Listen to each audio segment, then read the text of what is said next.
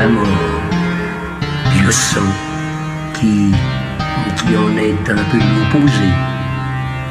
Parce que le sang, c'est la vie. C'est la vie, vous le faites couler, vous voulez qu'on le voit. Il y a la violence qui donne, qui entraîne. On sent le mépris de la mort. Il y a un certain mépris de la mort. La mort qui est tant salutaire. Et la mort qui réclame la putréfaction. Il faut passer par la putréfaction. C'est une nécessité. La nécessité de la putréfaction. Vous le dites d'ailleurs qu'il n'y a pas de croissance sans putréfaction. La mort.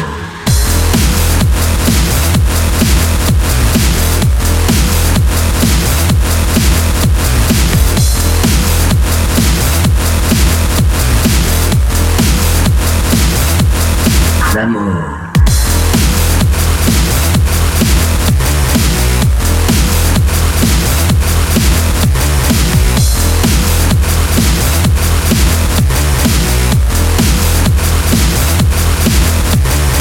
La mort, et le sang qui en est un peu l'opposé. Parce que le sang, c'est la vie.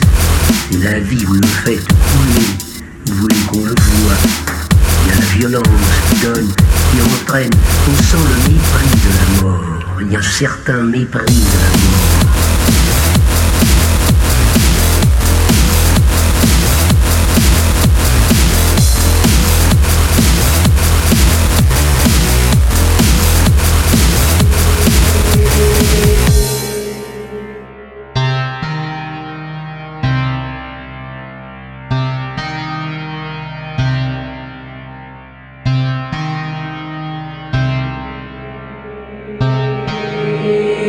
Et le sang qui en est un peu l'opposé.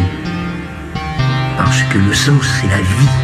C'est la vie, vous le faites couler, vous voulez qu'on le voit. Il y a la violence qui donne, qui entraîne. On sent le mépris de la mort. Il y a un certain mépris de la mort. La mort qui est tant salutaire. Et la mort qui réclame la putréfaction. Il faut passer par la putréfaction. C'est une nécessité. La nécessité de la putréfaction. Vous le dites d'ailleurs qu'il n'y a pas de croissance sans putréfaction. La mort.